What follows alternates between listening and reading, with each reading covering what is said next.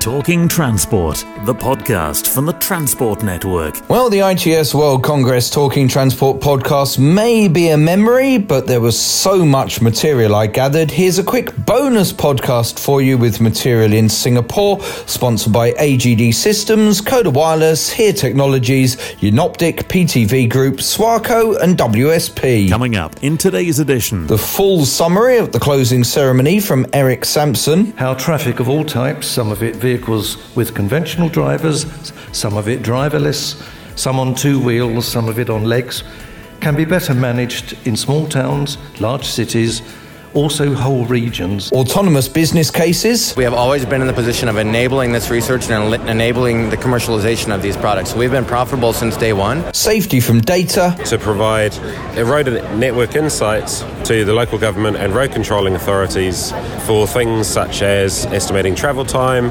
looking at congestion hotspots, or looking at areas of risk on the network. And a first-timer's view. I think one of the fab things is I've made a few connections now, and there's a couple of projects that I'm working on when I get home. And there's some people that I've met here that we've got connected now, and we're going to be able to share some information. On this bonus, Talking Transport. Talking Transport, sponsored by AGD Systems, Coda Wireless, Here, Unoptic, PTV Group, Swarco and WSP. So as I say, I recorded so much good stuff in Singapore that I couldn't fit in. Here's a bonus podcast of material, although even this isn't enough. So listen out for longer interviews with Here, BlackBerry, Dutch experts and a Hall of Famer to come in a few days' time, plus a session I moderated for PTV Group and one from the opening of Here's new Singapore office. I'll upload all of it to the Smart Highways website in the next few days. But let's get on to today's podcast, and after hearing from him with his session recommendations in every podcast, here's Professor Eric Sampson, Chief Rapporteur,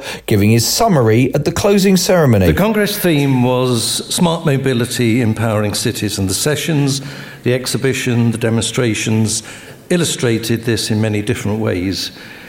We've had exciting contributions from large global organisations and from some tiny startups that didn't exist a year ago.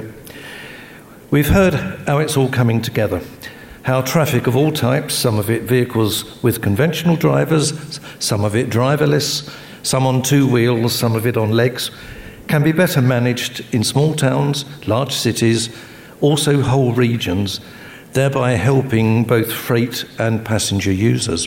I'll review some of the key activities under the 8 Congress topics, but I can only do this because of the marvellous support I get from my Universal Eyes and Ears, the Congress Rapporteur team. My profound thanks to them all. You'll see their names in the longer report on the Congress that we aim to issue in early December. Oh, and by the way, 60% of the team is not male. And in the same spirit of diversity, can I record that Singapore staged the first ever Congress executive session on women in ITS.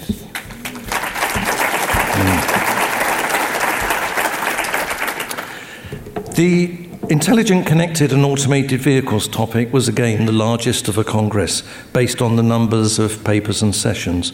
About a third of the papers were connectivity, use cases for connected and automated vehicles, a third, vehicle automation, almost half.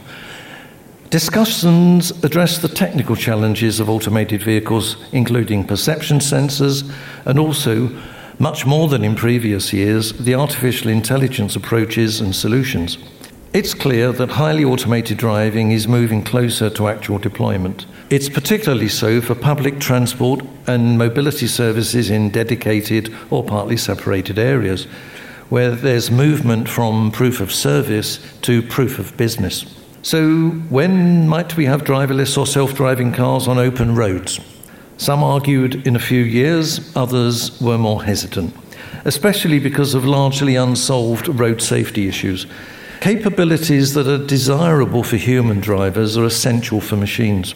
But there's a growing confidence that in specific areas of vehicle control, specific closed environments, elements of autonomy will soon be available commercially. And there's confidence too that the more complex uses of the technology leading to true level 3 and level 4 is viable.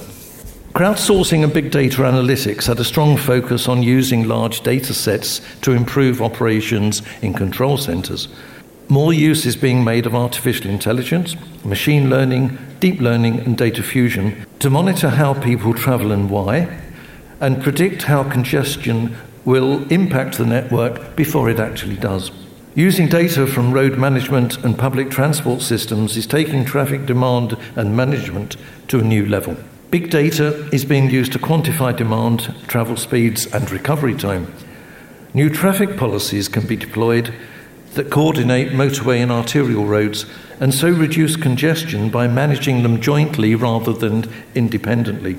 Transport centres around the world have adopted machine learning techniques to analyse data and are using data fusion, real-time simulation modelling for traffic congestion management. We are moving quickly to data-driven decision-making, a complement to evidence-based policy-making. But while data may be the new oil, we're not quite ready yet with the new refineries. Topic 3, sustainable smart cities. Now, smart cities have always featured prominently in congresses, but 2019 emphasised the sustainable bit. Sustainability is of particular interest now, as deployment of the supporting technologies has only been accomplished in the last few years. The focus here was much less on travellers' needs and how close a city may be to becoming smart. Rather, it's been the need for collaboration between the different city departments. Around the world, transport operators are under pressure to meet the changing needs of society, such as commuter demand for real-time travel information, faster incident management, multimodal solutions. Consequently, a common interest in papers was traffic management tools, traffic control and operations, and integrating electric vehicles into overall systems. And the integration of traffic management and mobility schemes, such as Mobility as a Service, MaaS, was discussed for the first time in detail at a World Congress. Similar, smaller deployment projects are happening everywhere, with some exciting new ideas being developed and implemented quite rapidly. But the bigger, more ambitious projects with potentially larger impacts are moving much more slowly. They're often constrained by excessive concerns on regulation, integration, competition, and collaboration, and none of these is a technology issue.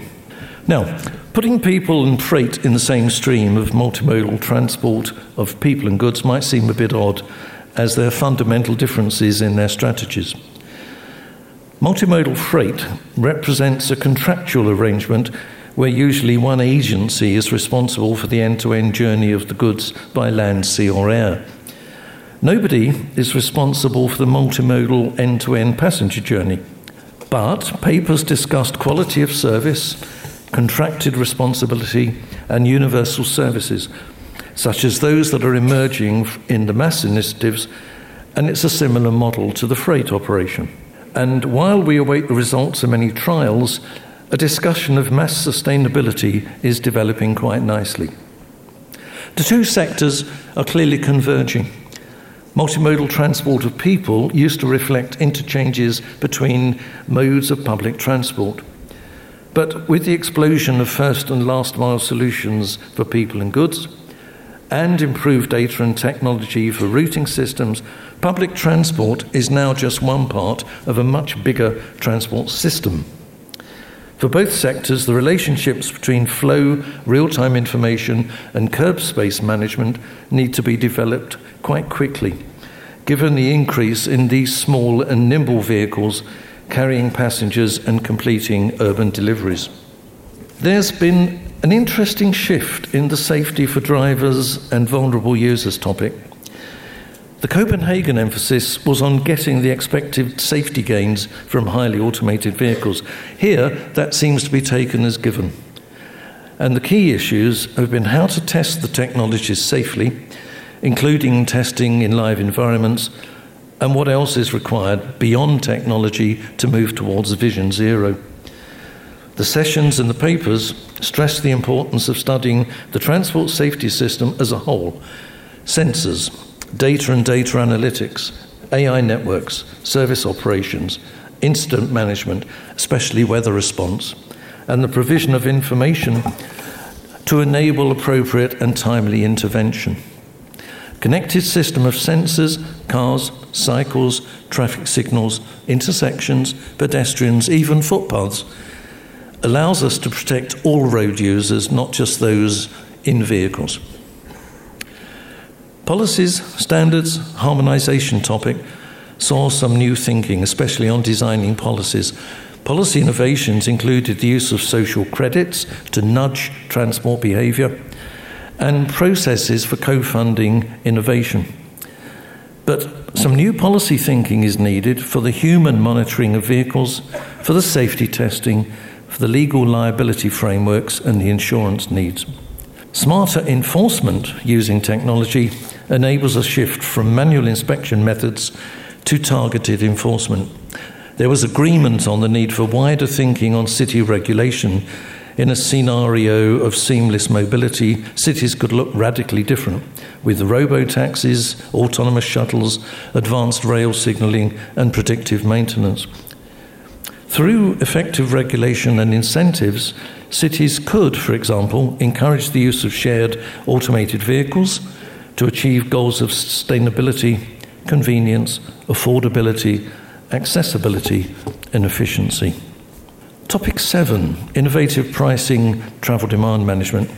Now, the link between road user charging and demand is well established. The emphasis in the sessions was on how to enhance the infrastructure to enable free-flow charging and much faster transactions, and the effectiveness of various forms of use-based congestion pricing. Apart from the usual point-based or distance-based approaches, other scenarios presented included a form of time-based to address illegal parking or circulation issues.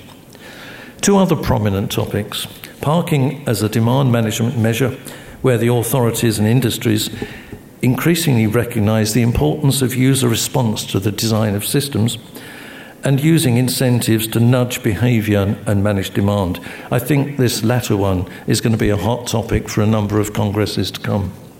With the rapid development and increasing dependency on real-time connectivity, the threats to transport in the cybersecurity and privacy area are real and require constant vigilance and mitigation. The most common issue here was identifying then overcoming hacking and malicious attacks, with examples from road, from rail and from maritime. Current work is focusing on anticipating attacks by human actors. But as artificial intelligence and deep learning techniques become more advanced, digital intelligence may develop so that hacking using deep learning becomes a reality. We may need to set computers against computers. So, a marvellous week. One speaker in one session put it rather nicely: the future is here, it's just that it's unevenly distributed. Experts from across the globe have described how new services are benefiting cities, but also disrupting them. We've heard about balancing multiple objectives, regulating the new technologies, especially micromobility, moving traffic from private vehicles to public transport because of limited physical space, and coping with ageing. Pressure for low-carbon sustainable solutions, and supporting a higher quality of life for a connected community. Very much Singapore's issues. And we've seen and we've ridden in the latest developments in sustainable mobility. We had the innovative 8-day development experience for the young professionals. Around 30 showcases, demonstrations and technical tours that range from the large vehicles, such as the electric autonomous bus, to the little individual pods. And it wasn't all transport by road. We had examples from air, from rail and from sea, such as the automated port crane operations. We're further down the road than we were last year in Copenhagen. The road to a mobility world that's accessible, affordable, has zero fatalities, zero emissions, and is seamless across continents. But we're not there yet.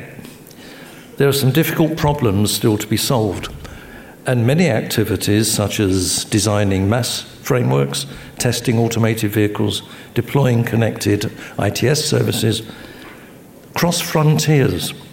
So they need to have more done globally by the key bodies working together, as with the 3-region mass initiative, Not nationally, not regionally, and most certainly not locally. But as Minister Cors said when he urged us in his opening speech, do it internationally. Let me remind you of words by Albert Einstein: in the middle of difficulty lies opportunity.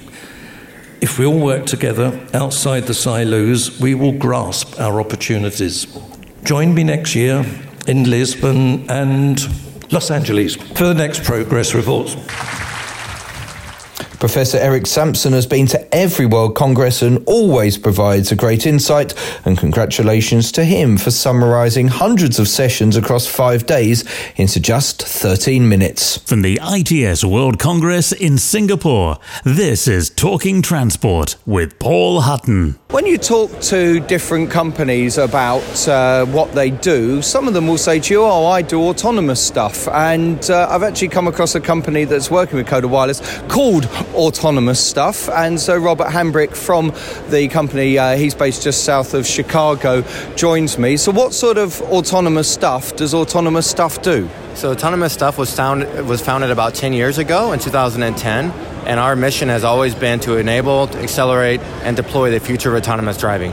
And so how are you doing on this sort of journey so far? So far, it's been great. We've enabled thousands of customers worldwide, and we have amazing partners like Coda Wireless that are helping us continue to deploy the future of autonomous driving. Okay, so Paul Alexander, who's CTO of Coda Wireless, you provide, I presume, the connectivity part of the solution. Right, so bringing connectivity to autonomous vehicles, or CAVs, is something that we're very interested in. Our background is in connected vehicle, so it's a natural progression for us to go that way. And it ends up being, for us, really about sensor fusion between the vehicles thanks to the connectivity. The link between Autonomous Stuff really came about by us acquiring a couple of platforms from them, which have been great for us over the last couple of years. A lot of features have been built out through those. So, Robert, where do you sit in the whole of the ecosystem of autonomous vehicles? Are you building your own vehicles, or do you put kit on other people's? It's a little bit of everything. So I always like to say that we meet our customers where they are. So if a customer just wants a single piece of technology to enable their research, like a radar or a camera or a piece of Coda Wireless equipment, that's fine. Or we can build an entire automated driving vehicle platform that can then therefore further jumpstart them towards their goal. And what's the timing involved in this between you guys? Where are we in terms of where you are on autonomy levels and actually delivering services to the travelling public? So we have been partners or acquaintances for a really long time, actually. Now we're just now signing an agreement to work closer together so we can therefore enable solutions for our customers. So that's starting now. And in fact, we delivered a platform a couple of years ago, I believe. Yep. So we have been working together now for a couple of years, and we will continue to do that. Working together here at the World Congress, who are you speaking to? Well, Coda here in terms of our ITS solutions or connected vehicle solutions, we talk to our partners, our suppliers and our customers. They're all here. That's why we're here. Yeah, so one of the things that we're talking to our customers here about is a new connected vehicle protocol called Collective Perception. And Collective Perception is about the sharing of the information that one car can see with other vehicles around it. And when they're autonomous, what that means is that the autonomous vehicles have a better perception horizon thanks to that connectivity by reusing the sensors in other vehicles or in infrastructure pieces such as a smart intersection. Does that have an ADAS application before you even get to autonomous driving? Absolutely, sure. So if there's a smart intersection that can see down a road and it can perceive a bicyclist or a pedestrian that's about to enter that intersection in a bad way, that can be shared thanks to connected vehicle technology to even a conventional passenger vehicle, be it autonomous or otherwise. Automated driving, I believe, is one of the most difficult engineering challenges of mankind. And so it takes a collaboration of a lot of different partners, a collaboration of a lot of different data from the infrastructure to the vehicles, the sensors on the vehicles, to data coming in from the cloud. So what we're doing today is kind of the beginning of that collaboration of all these different vendors, all this different data, all these different partners that have to come together to make this a safe future of mobility. Have you got a business model? Because I talk to a lot of people who have some great technology, they know where they're going as far as the technology is concerned, but I ask them, how are you going to pay for this in the end? Is the consumer going to be able to afford it? Is the market going to be able to afford it? And they're kind of not hedging their bets, but optimistic without necessarily ever having really thought about that because they're so busy doing the cool stuff of the inventing. So have you thought about how the business case is going to work in the future? Yeah, absolutely. So since we founded the company, Autonomous Stuff, we have always been in the position of enabling this research and enabling the commercialization of these products. So we've been profitable since day one. So we're going to continue to think about those business plans, and we're not going to make partnerships unless there is a reason to have those partnerships. So that's why we're connected with Coda. We know that there is a future for this, and we know that customers need this type of solution.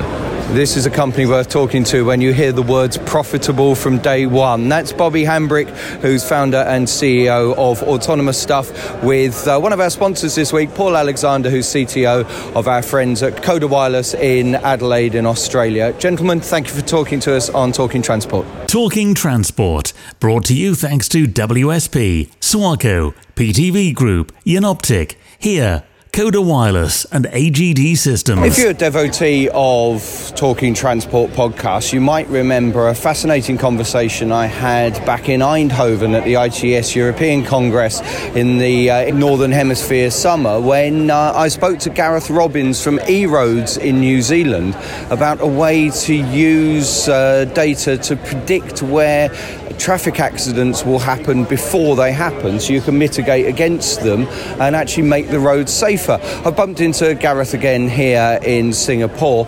Gareth, I've given my best shot at explaining it, but before we go on, just give a brief summary of exactly what you do. So what we're doing at eRoad is we're taking the data that we generate from the devices that we produce and using that in an aggregated and anonymised way to provide eroded network insights to the local government and road controlling authorities for things such as estimating travel time, looking at congestion hotspots, or looking at areas of risk on the network.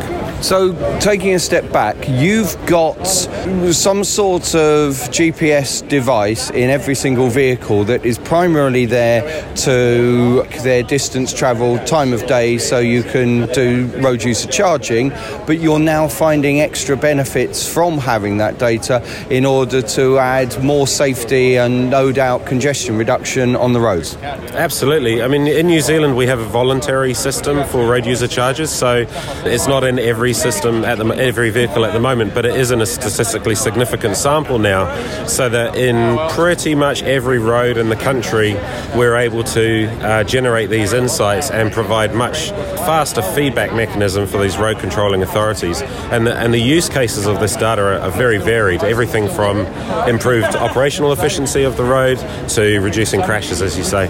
So you've got reduced crashes, operational efficiency means cleaner air, so those are two big ticks of things that we need to do. Road user charging means that you can help to nudge behaviour onto other modes of transport, or more load levelling on the road, so people will go on the quieter roads rather than all sit in the same traffic, or maybe then start to car share, etc., etc.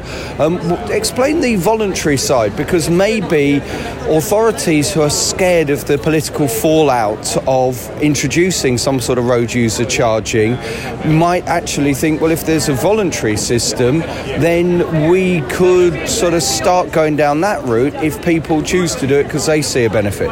Well, I think that the benefit to the end user is really important to demonstrate, and in New Zealand there are organisations that have seen the immediate benefit of reducing the capital expenditure on road user charges, because it's a prepay system, so they have to buy less increments ahead of time, but also measuring the off-road refunds that can be achieved in industries like forestry. And then what you see is the other downstream benefits where other vehicles inside of an organisation may not benefit from the ruck side of things, but they do benefit from all of the value-added services. So all of the traditional fleet management tools, driver behaviour tools and what have you. And through adding all of these things, we've seen a huge reduction in speed right across the country, somewhere in the order of 34% right across our nearly 70,000 vehicles, which is quite dramatic. And of course those vehicles, those customers that are following the eRoad products and services, are also almost acting as pace cars for the vehicles behind and setting a standard for everybody else on the road. Explain, so therefore, why, if I lived in Auckland, I would want to sign up to the E-Road system, to road user charging. Where's the benefit for me? So I think it's understanding that you've got a simple, easy-to-use device that is going to track where you go and provide you with all of those downstream benefits. For the large organisations, having that single-point system to manage all of these different complex trucking solutions in one place is really, really beneficial. And we put a lot of effort into making that easy to use and intuitive. And just the simple act of knowing where people are and having that chain of responsibility. So in New Zealand, there's a lot of terrain around the country that's quite difficult to navigate, and New Zealand truck drivers are, very good at navigating those areas, but it's always nice to have that person watching you and having your back, I suspect. And here we are in the World Congress. You've been in Eindhoven. You're clearly pushing this solution everywhere on the planet. Well, I think we're just demonstrating the benefits. I wouldn't say we're pushing it. I think New Zealand's a leader in what we do in many aspects, and other countries look to us. So we really want to share the learnings that we've had in New Zealand and just have conversations and see how we can help other people understand the downstream benefits of what we do in New Zealand. This is Talking Transport with Paul Hutton. Throughout the week on Talking Transport in Singapore, we spoke to Eric Sampson, who's been to all 26 World Congresses. So now let's chat to somebody who was at her first. Steph Barton works for WSP and won an internal competition with WSP to get to present a paper here at the World Congress and spend the entire week here.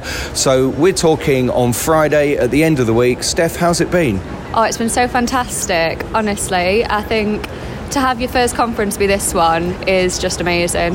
It's been a really great week. And so, was it what you expected? Yes and no, So some of the sessions were a bit of a surprise, and then I think the exhibitors have been a surprise as well, but it's quite overwhelming when you first arrive how much is going on. There's just so much to do. I didn't even know where to begin when I first started. And how was your paper delivery? Yeah, I think it went really well. I got a couple of good questions from the audience, so that was nice, and I think it went down well.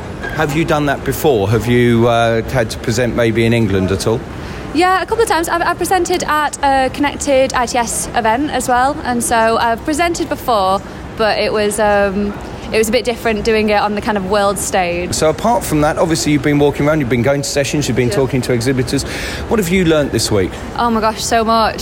So learnt a lot about the future. Been quite a few good sessions. One about placemaking, putting ITS in its place. Some about congestion, traffic management. There's so much different things going on. It's like grabbing little bits of knowledge from everywhere you go. I also got my first opportunity to moderate, so I had a go at that. I've learned a little bit about how to tell people to stop talking, so that's quite good. Take some questions from the audience. What can you use that you've learnt this week or discussed this week in your day-to-day work? I think one of the fab things is I've made a few connections now, and there's a couple of projects that I'm working on when I get home, and there's some people that I've met here that we've got connected now, and we're going to be able to share some information.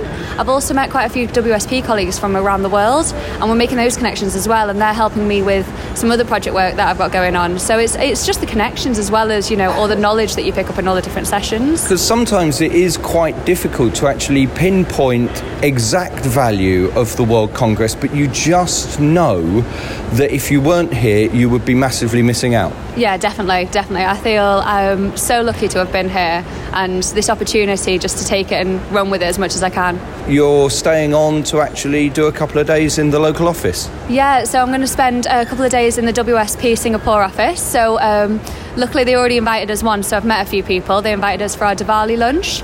So I've met a couple of people, and then I'm going to go and I've got a few meetings there while I'm here. So fantastic. Well, Steph, congratulations on winning the internal competition to come over here, and fingers crossed. Well, I mean, now you've been here, you could end up working for WSP anywhere in the world. Fingers crossed. Might make a difference from rainy old Manchester, so there you go. Steph, thanks for joining me. Thank you. So that's Steph Barton of our sponsors WSP, rounding off this bonus podcast with a personal view about why the Congress is so good. And it's a reminder to you why sending staff to events really does have many benefits and is well worth the outlay. So that's it from Talking Transport Singapore podcast. As I say, you'll get other audio in bite-sized pieces over the next few days, and I'm back with one more Talking Transport podcast with some highlights from Gulf traffic in Dubai in a couple of weeks. Thanks again to our sponsors for Singapore, WSP, Swarco, PTV Group, Unoptic, Here Technologies, Coda Wireless and AGD Systems. It's always fun to bring these podcasts to you, so thanks for listening. Talking Transport is produced and presented by Paul Hutton for the Transport Network suite of products.